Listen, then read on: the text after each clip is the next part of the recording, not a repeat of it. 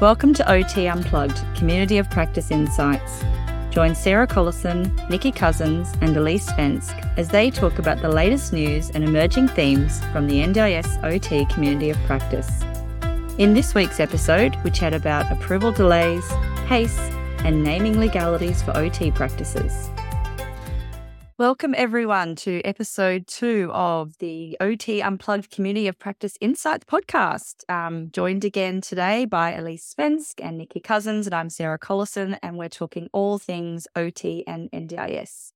We're recording this podcast on the 9th of February, just so you can get a bit of an idea of the time frame for the topics we're discussing. But once again, we're going to be talking about what's coming out and about from the OT community of practice, what are some of the emerging themes and issues in the NDIS space, and how we're all going to troubleshoot and collectively resolve them all together. So, Elise, how's your week been? What's been happening for you this week? We have had an okay week at the office. I had a great team day last week with my team, and we had a lovely time just to come together and remember about all the things that we've been building and working towards. So that's been really lovely. What about you, Nick? I've had a crap week. Yeah. I'm making a concerted effort. I've said to you ladies before not to swear in this podcast because I've got a bit of a Salem out. I've had a really crap week. There have been no wins. There have been lots of challenges. I have yelled at a lot of people, which seems to be my 2024, not my staff. My staff are amazing. Other people that we work with, suppliers who are really, really annoying me and doing incredibly frustrated. It takes a lot for me to really get cranky with people, and I am there this week multiple times. It's just one of those weeks where I'm just so frustrated. Nothing's happening. No equipment requests are being approved.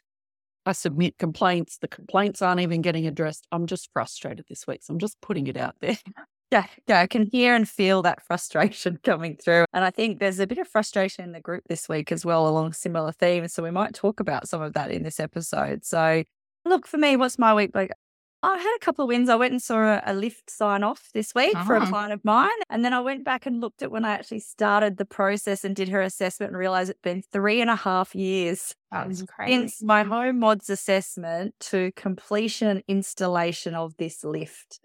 And I kind of knew it would take a while, but really now going back and looking, I'm going, gosh, that's a long time to wait. I'm thinking with that, Sarah, though, like how quickly we're having turnover in the workforce. So if projects are taking that long, who's with them to completion? So many places we talk to, you've got people flicking over quite quickly, a year, 2 years here and there. So that's who takes that over, who picks that up, who's getting a clear handover to be able to follow those big projects through effectively. I think it's important to identify as well. We had another one the other day. I want to do a home mod. Is it going to take longer than 6 months? Because if it does, I'll do it privately. I'm like, I can guarantee you it will take longer than 6 months. We say minimum aim for a year, but far out 3.5 years. We really need to communicate those timeframes to people straight up, don't we? Yeah. But it's so hard to know how long is the approval going to take. And then we've got to do a DA, which in New South Wales, for those that don't know, is a development application through council. Then the lift has to be ordered. And then, of course, the lift orders. And in Sydney, it rains for most of the summer. And so every time they go to try and install the lift, it can't be installed. So it is really hard dealing with these timeframes. And you're right, I can't hand these over. My team will say, why are you still managing clinical caseload? I'm like, because number one, I'd be doing you a disservice if I tried to hand this to you now.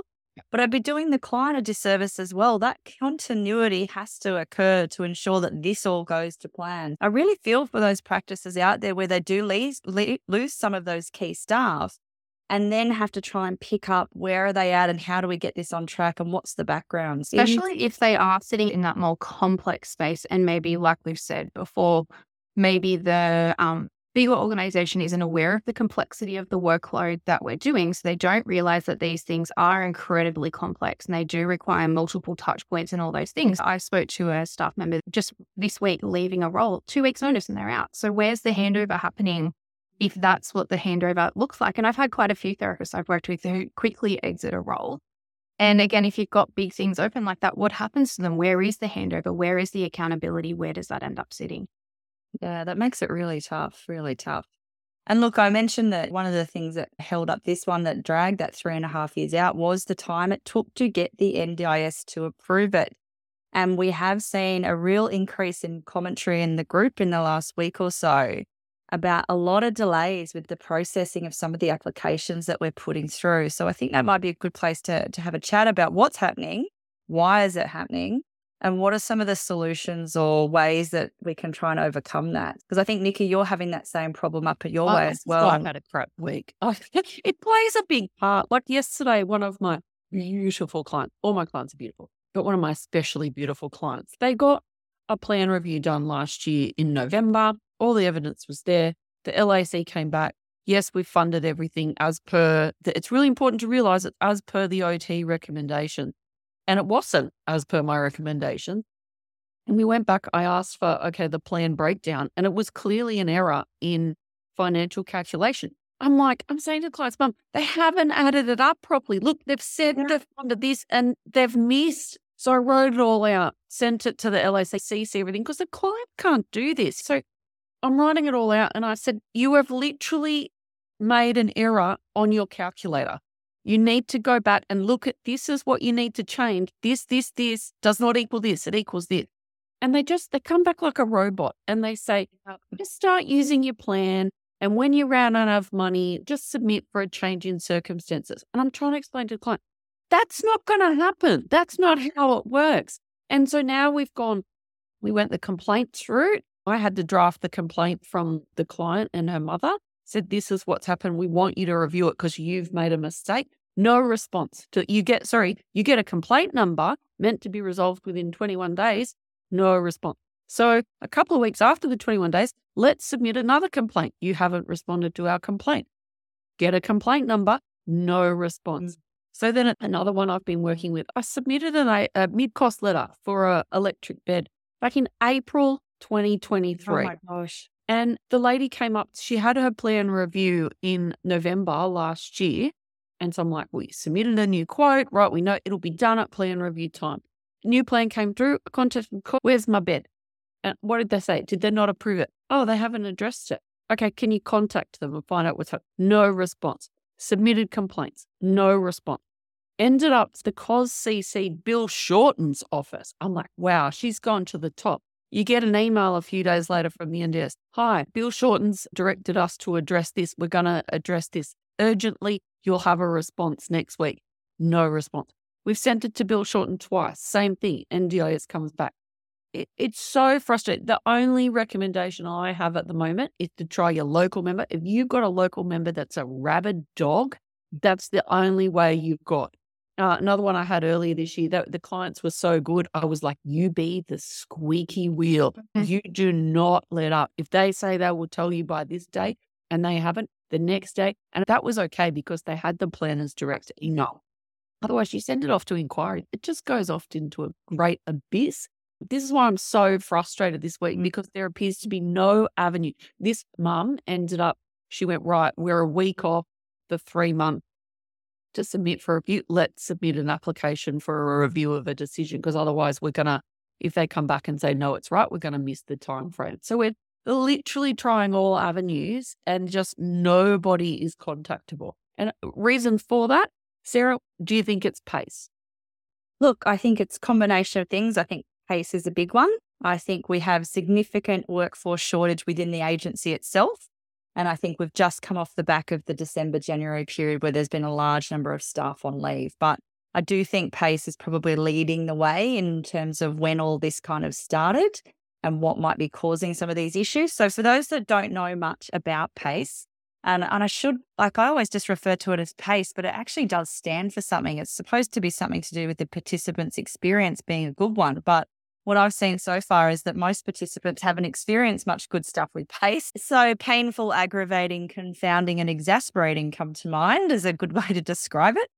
That basically PACE is the new system that NDIS launched in October of last year. Even with the launch, it was a half-hearted launch in that part of PACE rolled out, but then it was like, no, the rest of it's going to roll out sometime in February, and we still don't know when in February. But basically, anyone to be getting a new NDIS plan from the 31st of October has to get a PACE plan on the new system. And so, of course, anytime you put in an AT or a home mods request, it generally triggers a new plan to be issued. So with all of these AT and home mods requests that are going in, the planners are having to review the entire contents of the plan at the same time. And my understanding is that that's what's leading to a lot of the delays. Now, what I have heard from a couple of reliable sources, not the NDIS website, but Facebook, because that's the only place we can go to get information, that LACs might be our key here. So apparently the LACs are able to go in and upload documents directly into NDIS systems. So at the moment, what we're doing, we're obviously sending a lot of stuff to inquiries, and it's taking about 4 to 6 weeks at the moment for anything to be pulled from inquiries. Yesterday, I saw a number that broke my brain that said there is a backlog of 26,000 emails sitting in the inquiries inbox. If I have 26,000 emails in my inbox, like I'm going to click on something and I'm going to miss it. That's right. Exactly. So, and then obviously those 26,000 probably includes people's out of offices and all sorts that have to come through and be dealt with. So not a great system, but apparently if your client has an LAC, if you send the documentation to the LAC, they can actually upload it directly into the NDIS system. And what I'm hearing is that they're then getting a much quicker time frame in terms of those being processed. I was talking to this client yesterday with this review. What about if the client uploads their documents into their own portal? No, I don't believe that actually goes onto their record. So there's no way. It's like a black hole. It goes nowhere. There's nobody in there that then plucks that and puts it into the NDIS system. So the LACs, if your participant has one, they would be your best point of call to go to say, can you please get this onto the system for us? So do you think, Sarah, does that also sit with the preferred provider thing? Like I wonder, how there's So let me explain how that works, because that's been a doozy to try and figure out as well. Okay, so the other thing that PACE has brought in is that, first of all, big thing, we no longer have the ability to create service bookings, okay? Now, this is obviously a big concern to agency registered providers in that we can no longer quarantine funds for people who have a PACE plan on the portal. That means we don't have any guarantee of funding. We're at the mercy of participant or their family member, and if they're overspending their budget, then that's going to likely impact us. But it does also impact participants who are plan managed as well, because plan managers also can no longer create service bookings, okay? So they can't set aside and quarantine funds on behalf of providers either. Can I ask? Yeah. What was the purpose of this? Why? Why have they done this? Can I tell you what I think it is? I think they want to track providers. I think they want to know who is delivering what service, and they want to be able to see which providers are getting money from the agency. Can they not do that with what it was? No, the plan managers would just claim. They wouldn't necessarily. So there was that bit where they used to say included an ABN, but they were saying some people didn't have ABNs. So then there was a couple of years where they were pushing that everything going through a plan manager had to have an ABN, but then that wasn't really trackable and they weren't really tracking that properly. But yeah, transparency, I guess. I think so. I think they've got such a massive problem with fraud that this is actually the only way that they're trying. And that's why I think with the NDIS review, they're wanting to make all providers be registered in some way, because they just have no way of actually tracking who is registered and who sits behind that registration at the moment, particularly for businesses that are just claiming direct to self-managed participants or to plan managers. They really have no way of being able to follow up and track any fraud that might be taking place. So my question to you is, okay, Sarah, I know you've had some PACE plans come through, haven't you? We have absolutely had clients with plans come through since the 31st of October that are agency managed, and we still do not have one that has a PACE plan yet. I think we've got a couple, so we're starting to get them, Nikki. So I'd say they're starting to roll through in our area as well. So the way you will see them is if you go and try and create a service booking on the current portal, you won't be able to create a service booking. So we get the message that says we can't make a service booking. Straight away, we know that they're a PACE participant, okay? Now, at this current point in time, 9th of February, 2024, because things change so quickly, right? It doesn't make any difference in how we then claim for payment. So at the moment, even though a participant has their plan built in PACE, there are no payment claims running through the PACE portal. All the payment claims are still running through the current My Place provider portal. So you can't make a service booking, but you can still claim. Correct. I can still claim. Most But interesting. I can't claim as a single payment request. You can only claim using the bulk payment request. So if you're a provider that's not currently using the bulk payment request for agency managed participants, that's something you're going to have to bring into your process, that you're not going to be able to do individual payment requests anymore. So at the moment, there's no kind of change or difference there, okay? Because even though we can't make a service booking, we can still make a claim for payment on the current portal. What will happen though is when the payment processing goes on to PACE in the new portal, which is called the My Provider portal, for a provider to be paid within a reasonable period of time, so 2 to 3 days, we need to be listed as a My Provider under that participant's plan. So for participants who are plan managed, it is the plan manager that is listed as the My Provider, and they then make all of the claims for payment. So they only have to have one provider listed, which is the plan manager. Now, I would maybe watch that space. I suspect at some point the NDIS are going to want to then see any providers that are claiming from the plan manager, because they're going to want to see who else is actually claiming from that plan via the plan manager. Now, for agency managed participants though, so we have to be listed as the My Provider. They did initially refer to it as an endorsed provider, but they've taken that away just to make it a bit more easier for clients to understand. Now, if I'm listed as a My Provider, it means I will get paid within 2 to 3 days. Okay, so because the participant's already given the go-ahead that I'm okay to be paid. If we're not listed as a My Provider though, the NDIA will send a text message to the participant or their nominee to say, is it okay to pay this provider for the claim they've made? Now, if they don't receive a response to that text message, the agency then has to open a claim and investigate the payment request that's been put through. And if they're satisfied that it's okay to pay, they will then pay it, usually within 10 working days. So like 80% of our participants cannot or open it or understand a complex text. We can't get a service agreement signed. How are we going to get this next bit done? Exactly. But even the process of getting us added as a My Provider can only be done by the participant or their nominee calling the NDIS 1-800 number and requesting that that provider be added. Can you imagine how many providers some participants will have? Yeah. And they've got to then call the agency every time they need to add a provider to get them added. It's just such a labor-intensive process. We're not really going to chat on this today, but like thinking about that pricing review paper, the amount of admin required to support NDIS participants over every other scheme is insane. We have someone dedicated to just doing service agreements for clients. That is it. That is their job, to skill them up, support them, chase them up, spend all of that time trying to get things signed. Make sure that everything's above board. That's a full job.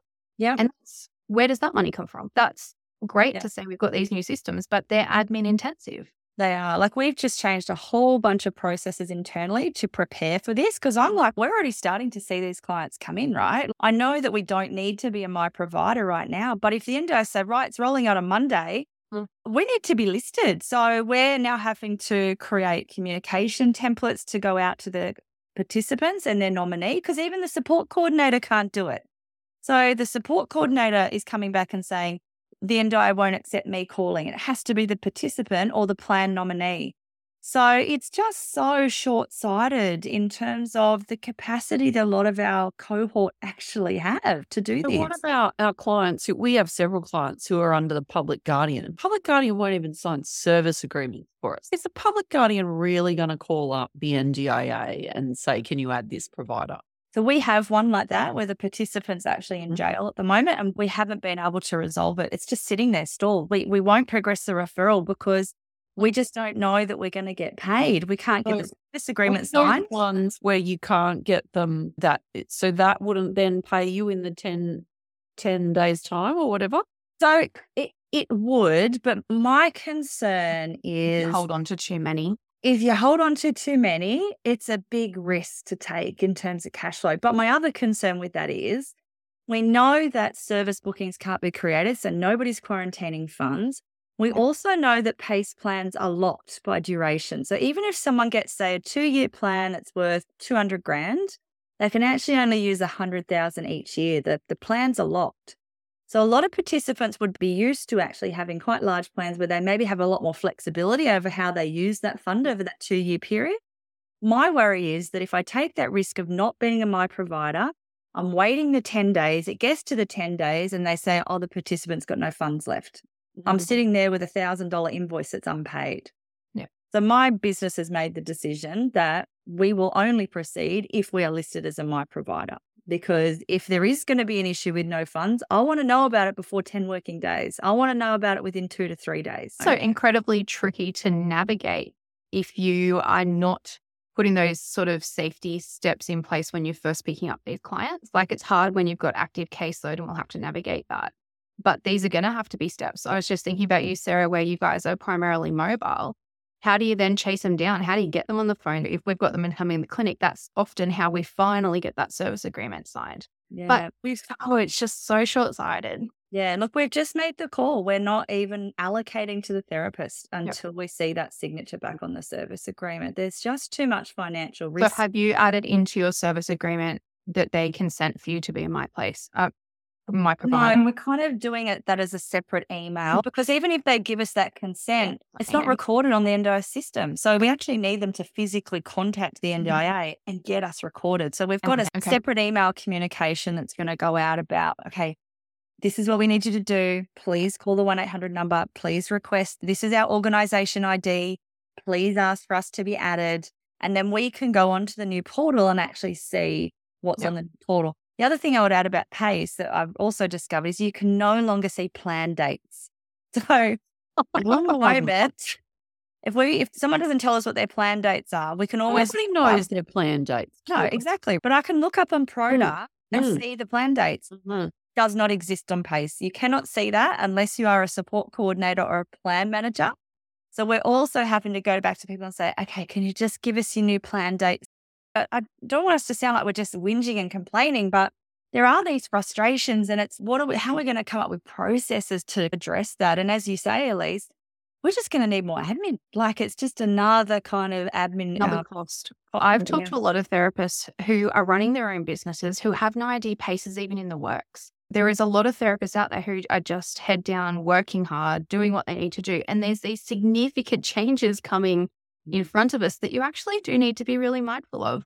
Sarah and I were chatting last year. We had some people asking, when will we hear about price changes? When will we hear about this? If you're running a business and you've got staff, you need to stay on top of this stuff. You can't magically stay on top of it. There's nothing easy to stay on top of, but to know that there is risk ahead. Like we're in quite a risky time in a business space. Yeah, definitely. And I think that probably will be the topic of our next episode is we're going to talk about the pricing review because the documentation has been released for the annual pricing review.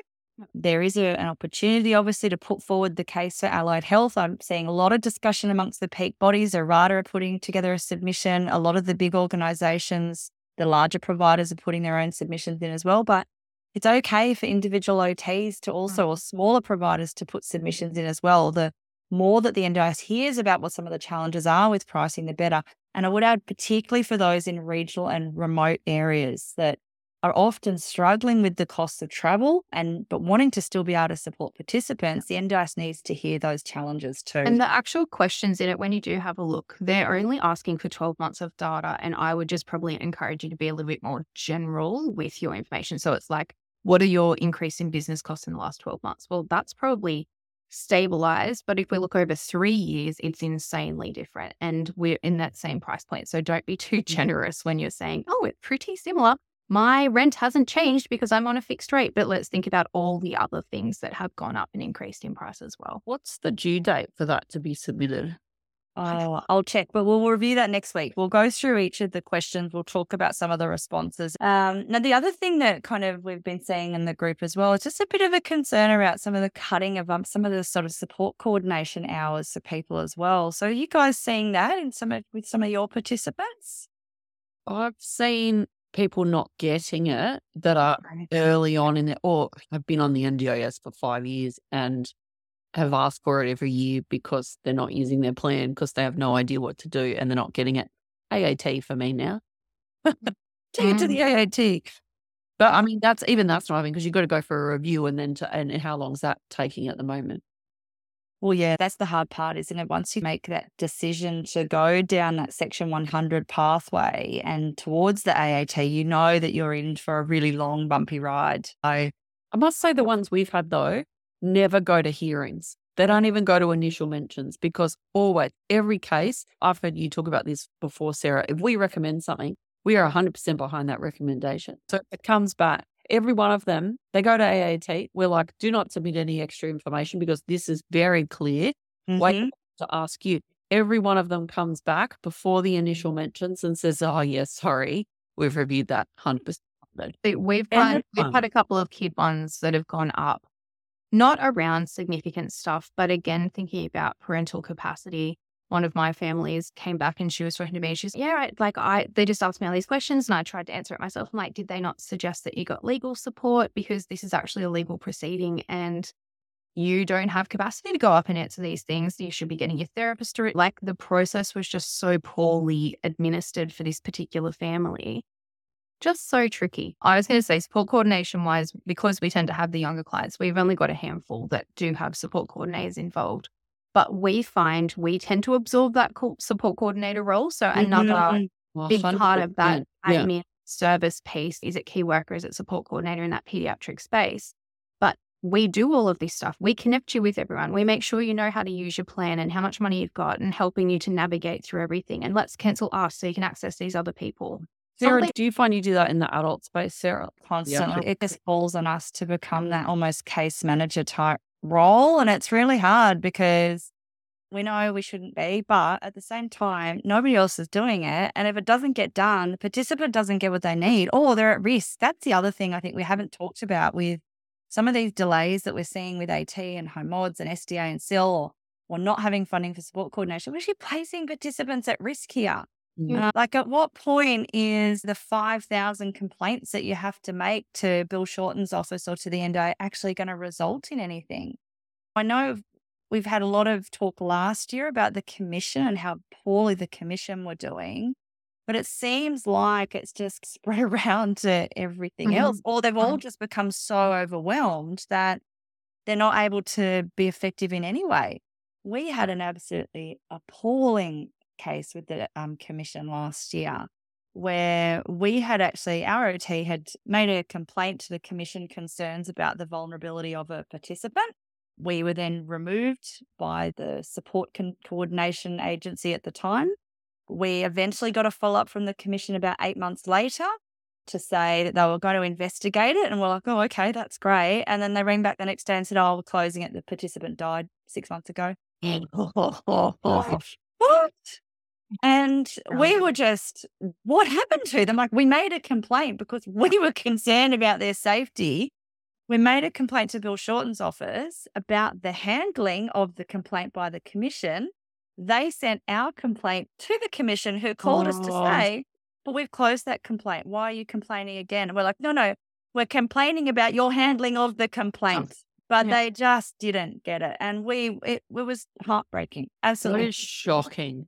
Let me talk to you about this. Okay, so in the group today, it was a very early morning post. I'm often up early cruising Facebook. That's just what I do. And I saw this post. I'm going to have to find it now. But it was a survey that is being done by OT Australia regarding the registration of business names for OT practices.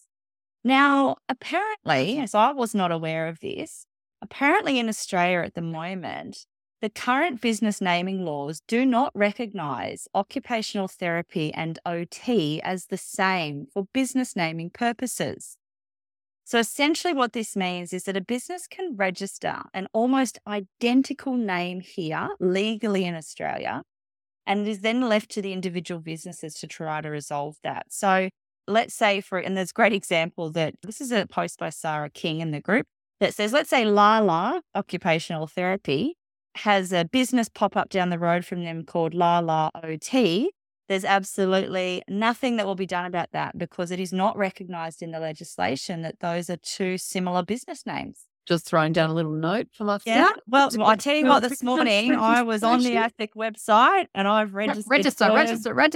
Occupational therapy is now registered along with Verb OT because there's nothing to stop anyone from doing that. And what's really interesting is that this schedule in the legislation does identify that terms like physiotherapy, physio, and PT are considered the same. Oh, wow. As are other non-professional titles like beauty therapist and beautician. So apparently this was raised with OT Australia last year after this particular OT discovered that another business name was registered using the same, but just made it occupational therapy instead of OT. And so OTA are doing a survey about it to get an idea about, well, how prevalent is this? And is this something that needs to be advocated for? Oh, well, if they're doing a survey. Yeah, well, look, I did follow up with OTA about the workforce project survey after we spoke about that last week. Very exciting news. They have just signed off the approval of everything. We should be seeing a launch on the outcome of that project in the coming weeks. There's a number of strategies and recommendations that have been made. So I'm quite excited to see what comes through. So yeah, we'll see something from OTA in the next few weeks regarding the workforce issue. But if there are any businesses out there who've experienced this where another provider has opened up using very similar business name, OTA do want to hear about it. So yeah, Nikki, I don't know if that did lift your mood. You might want to get onto ASIC and just have a look. Just another area of concern, Nikki. You guys know last year as well, they changed the website domain. So in Australia now, it's .au. Yes. So when you're registering for your website domains, you need to also get the .com.au plus the .au plus anything else that you think somebody might take from you and redirect traffic away. Like, it's just, we only found out my domain's hosted by our IT people. And I was like, do you guys know this is happening? I don't know anything about it. Oh, I would really like to know this is happening because we're actually having to transition. Everything's moving to this .au business. But yeah, it's a challenge. And they talk about this a lot in the private practice space, I guess, with the name registrations, because it's hard. A lot of people trademark their names, but trademarks can be tricky to get through as well. So it's quite an interesting area. I tried to trademark the OT coach. You can't because it's too general of a term because it's the coaching piece in it, but I can trademark my Sensational Start company. But I couldn't trademark Sensational Start as a training because, again, it's indicating that I might be providing a sensational education, and that is not able to take that term away from other people. All right. Well, that probably brings us to the end of our themes and issues that we wanted to chat through today. Lots happening in the space. We are going to talk next week about pricing. I was going to say I'll try and be happier next week. I don't. Well, let's hope you get some wins early on in the week. We do have the supervision list being updated in the group at the moment. So if you are providing supervision and you want your details updated, if they are on there and you'd like them updated, please add your new information there. If they're fine, do not worry about touching it. But yeah, that's another thing that we've got in the group happening at the moment. Excellent. And I think you both have actually got some training coming up around supervision as well. We do. I'll be launching in a couple of weeks. And what's yours about, Nikki? So mine's going to be training for therapists to become supervisors and team leaders themselves. We discovered with all the work we did last year, there's a lot of OTs 4 or 5 years old really keen to become supervisors and managers themselves, and there's just no training in that space. Well, there is, but it's very, very costly and difficult to access, which will be covered in the training. So out for that one coming up through the OT's training site. And yours, Elise? And I am running a how to get the most out of your supervision sessions. So targeted at therapists and thinking about your personal learning style and how to get the most out of the supervision opportunities that you've got offered to you.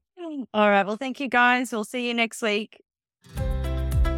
Thank you for listening to OT Unplugged Community of Practice Insights. Join us for next week's episode as we chat about the NDIS pricing consultation paper and client visits gone terribly wrong.